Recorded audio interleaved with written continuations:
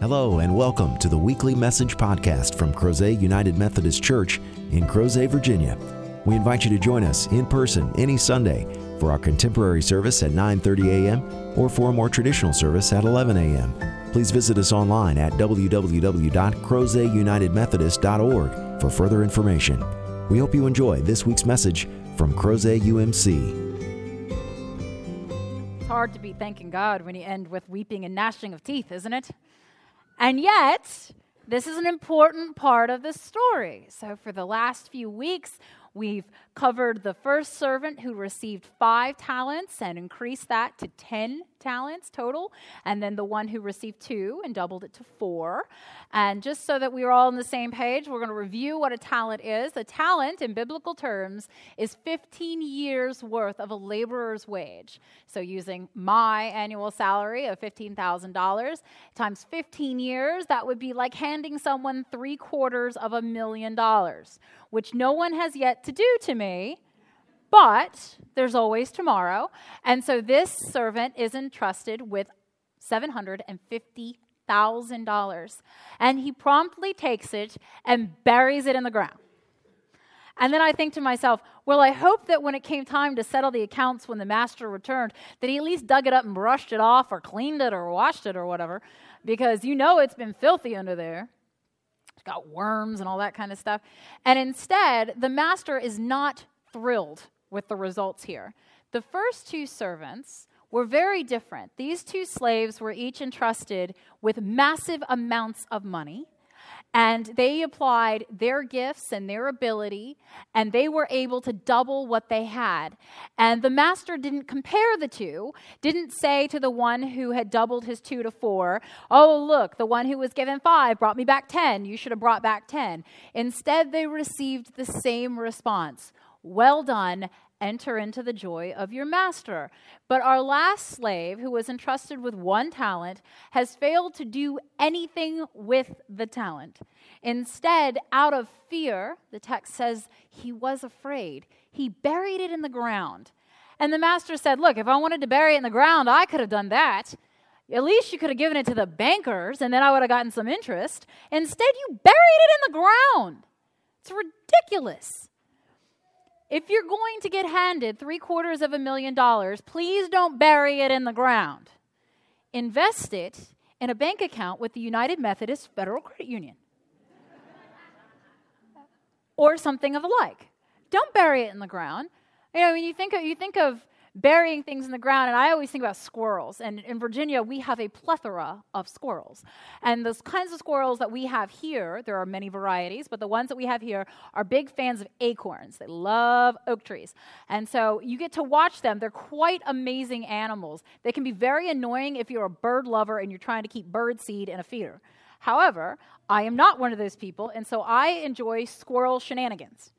And I watch them, and they gather up their nuts, and then they go over, and they have a cache, and they open up the ground, and they bury the nuts there, and then they cover them back up, and then they go gather more nuts, and they go to a different cache. They have multiple caches. But as I was researching about squirrels, I learned that squirrels are not exactly as successful as you would think they are. They're very industrious, but they're not very successful because up to half of what they bury, they will never get. Up to 25% of what a squirrel buries, another squirrel will find and eat. They're not really good about remembering who has what where. And so as they're smelling out a cache, they'll come to it and be like, oh, these must be mine. And they'll eat some, and then they'll cover back up and go around and find more. So they're cross-pollinating their food bank. And the other thing is that sometimes they completely forget where they are buried, and so they grow oak trees. So if you have a lot of squirrels, you'll see a lot of saplings growing up and seedlings and that sort of thing.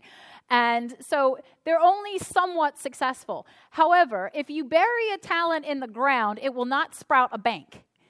So we cannot exactly think about life like squirrels. Instead, we have to be very intentional. Right? The squirrel has a pattern of behavior. Sometimes it is fruitful for others, sometimes it is fruitful for the squirrel, and sometimes it is fruitful in growing trees. However, for human beings, if you simply bury something in the ground, that's it. It's not going to be as fruitful when we're talking about the kinds of talents and gifts and resources that God entrusts into our hands. And I think it's important to realize that when Jesus is talking about the third slave, he mentions how the slave speaks to the master. He says to him, "You are harsh. You are able to do things that don't involve other people. You can reap where you do not sow, and you can gather where you haven't scattered seed." God, being omnipotent and all-powerful, is able to do things and make things out of nothing, yes? So God doesn't necessarily need us, but God doesn't give us gifts and graces, time and talent and resources just for God's sake. Those things are given for all. They are entrusted into our care so that we can build the kingdom. We can help those who are in need here, in our homes, in our schools, in our jobs, in our community, and well beyond those borders. And so God has given us these things, and if we choose to squander them on ourselves or on our select few, then we are doing a disservice to the one who has given us things that we have not necessarily always sown nor scattered. Also, that fear. I was afraid of you. We're called continuously throughout Scripture to have a healthy, respectful fear of God. You should respect somebody who can look into your heart and see all of your inner desires. Someone who can look in your head and see what you're thinking. Some of us don't have a good game face, and you can tell what we're thinking. But God always knows what you're thinking. God knows what you have done and what you haven't done. And so it is a good and rightful thing that you should have a healthy respect of that. But we don't live in terror of God. We are not called to live in terror of God. In fact, we are called to love God, to allow God to pour out love on us, to forgive us, to grant us grace. And if we are going to be so afraid that we will be incapacitated and paralyzed, then we are failing. And it's easy to do. Have you ever been so afraid that you couldn't move forward, you couldn't move back, you were just stuck where you were? And that could be figurative or literal, but it happens to us. I'll never forget the time when I felt like that. It was right as I was getting ready to graduate from William & Mary, and I was applying to go to seminaries, and finally had accepted my call to ministry, and I was ready to get the job done. And so I started applying, and I applied to Duke because everybody applies to Duke. It's Duke. And I applied to Wesley in D.C. because that was near my parents. And I applied to Drew in New Jersey because that was near my ex-husband's family. And so we had applied to these schools, but everybody knew we were just waiting to hear from Duke. So I had applied for early admission, and the letter came in November, and it said something about waitlisted. What is this waitlist garbage? I've never been waitlisted. Up until that point, and actually any point thereafter, anytime I interviewed for a job, I got it. Anytime I applied for something, it was mine. So what is this waitlisted thing? I'm like, all right, okay, maybe this is one of those humility things I read about. Let's try this. So I'm waiting around, and I knew that the final decision would come in February. And in February, I got a very small envelope that said, rejected. Excuse me? No. I had a great GPA. I had impeccable references. Both of my references were Duke Divinity School graduates. What do you mean rejected? And at first, I wasn't even angry. I was more upset. I was hurt. I was scared. I was afraid. Maybe I got this whole thing wrong, that running from the call thing, maybe I was running from something that was never mine. This whole idea that I was supposed to be a pastor and I had even lived in New Jersey in the wilderness for a year. What is this? And I'm thinking, I have completely messed up my entire life. I now have a religious studies degree in non-Christian religion, and I'm not going to get very much for that. So what have I done? And I was terrified that I had misinterpreted what God wanted, that I had failed to read things correctly, that I had not discerned. And I thought to myself, everything I have been doing for the last 4 years has been a sham. I have messed up royally, and I don't even know where do you go with that? Hi, I know a lot about Taoism. What do you do? I was really afraid, and it was a dark time for me, and no one could bring me out of it. Because if Duke didn't want me, I was worthless. Trust me, I understand how that sounds now. But at the time, it sounded very authentic. And I was afraid. I was afraid that I had messed this up. Why can't they see my call? Why can't they see that this is where I'm supposed to go? All the good clergy go to Duke. And so how could I be good clergy if I didn't go to Duke? The bishops all come from Duke. All of our best and our brightest, they come from Duke. It's not true. It's not true, because here's what I can tell you. It doesn't matter what seminary you go to. Doesn't matter. You can go to the best seminary. You can go to Harvard. You can go to Yale for divinity school. You can go to Duke, and you can still come out and be crappy clergy. You can go to a crappy seminary and come out and be the second coming of Mother Teresa. Because what is important is what you do with the gifts God gives you. It's not about where your master's in divinity comes from. Instead, it's about where you put your heart, where you put your energy, the excellence to which you strive, the fact that you seek to grow every single day. So you can go to Duke and you can be crappy clergy. That's not a comment on Duke. I didn't go to Duke. Instead, what happened was I found myself just floundering for like an entire month, just going, there's something so wrong with me. I don't even know what I'm going to do anymore. Who's going to want this? I obviously have overestimated my value as clergy. And my mom was trying to help me, and she's like, no, that's not it. It'll be fine. I don't know what's going on. God will figure this out. And I'm like, Mom, what do you know? And so what ended up happening was one day I get an envelope from Drew, and I'm like, who cares? And I threw it on my desk, and then one night while I was writing my second 10-page paper that was due the next day, I happened to pick it up on one of those brief little interlude breaks, and I opened it up, and it said, we would love to welcome you to Drew Theological School. Oh, and by the way, here's a full scholarship. Wasn't Duke. But it wasn't supposed to be Duke. You know, when God shuts a door or when life shuts a door, I was saying to myself, God, you better open up a window. I need a backup plan.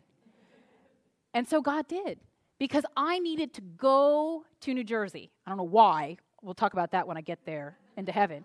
But I had to go back to the place where I had fled from my call. I had to go back there, and for 3 years, I needed to hear things. I needed to see things. I needed to experience things that I would not experience at Duke or any other seminary. I needed to go to another jurisdictional conference and experience how they were doing things in an atrophying church and discover that I had to draw a line. We will not be that way. We will infuse everything we do with the Holy Spirit. We will keep our faithful foundation. We will not only read our Scripture, but we will apply our Scripture.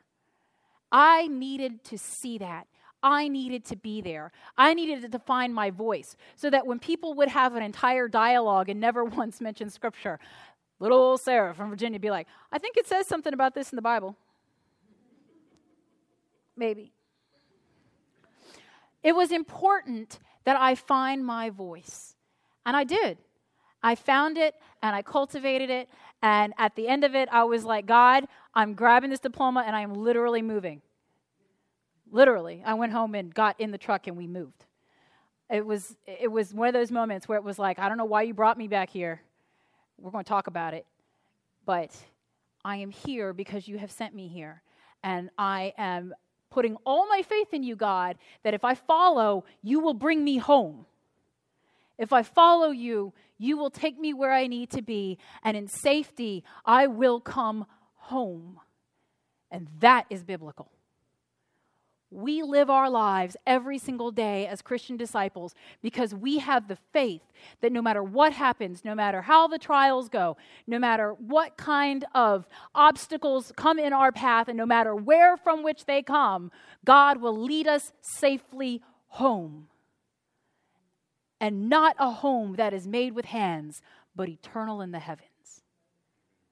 And so we strive and we struggle, and we pay very careful attention to whatever it is that God has placed in our hands.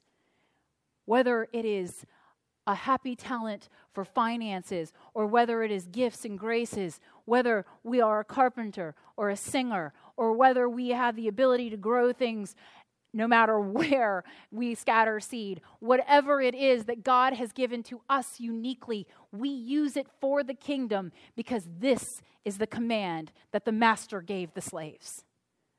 I give you these talents. They are mine, and I have given them to you, and I want you to use them. Put your effort in. So that when we find ourselves going, I've suddenly been blessed with a couple hours on a Friday night.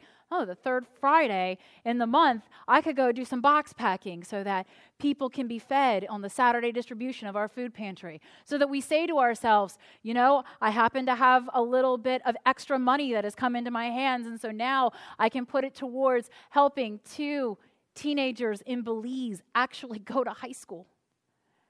Whatever it is that God has given us, if we are willing to put it to work for the kingdom, then God will multiply our talents.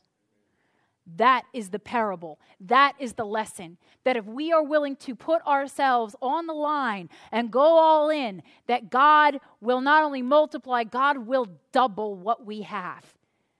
And maybe more. Because to the one who was given 5 talents, who made it 10, the master looked at the servant who came back having buried his 1 talent and said, give it to the one with 10. If you will squander it, then I will bless him, because he will do what is right. So he did. To those who had been given and those who had given all of themselves, the blessings kept coming. And that is what it means to be a disciple of Jesus Christ. We humble ourselves sometimes as disciples. I moved home with my parents after I fled from my call just so I could do what I was supposed to do. That's not fun when you're 20. That's not fun when your sister, who's 11, is like, you suck and why are you here? I was eating humble pie for breakfast, lunch, dinner, and 4th dinner. But it was all worth it. Because this is who I am. This is what I was supposed to do. But if I had let that fear, that incapacitating, paralyzing, deep within the core of my being, shredding all that I am in my identity, fear, stop me, I wouldn't be here. I mean, you could have somebody else better here, I don't know, but we're just going to go with no. That I'm supposed to be here. You're supposed to be here. And as much as I love looking at you, there are blanks here. There are people who are supposed to be here.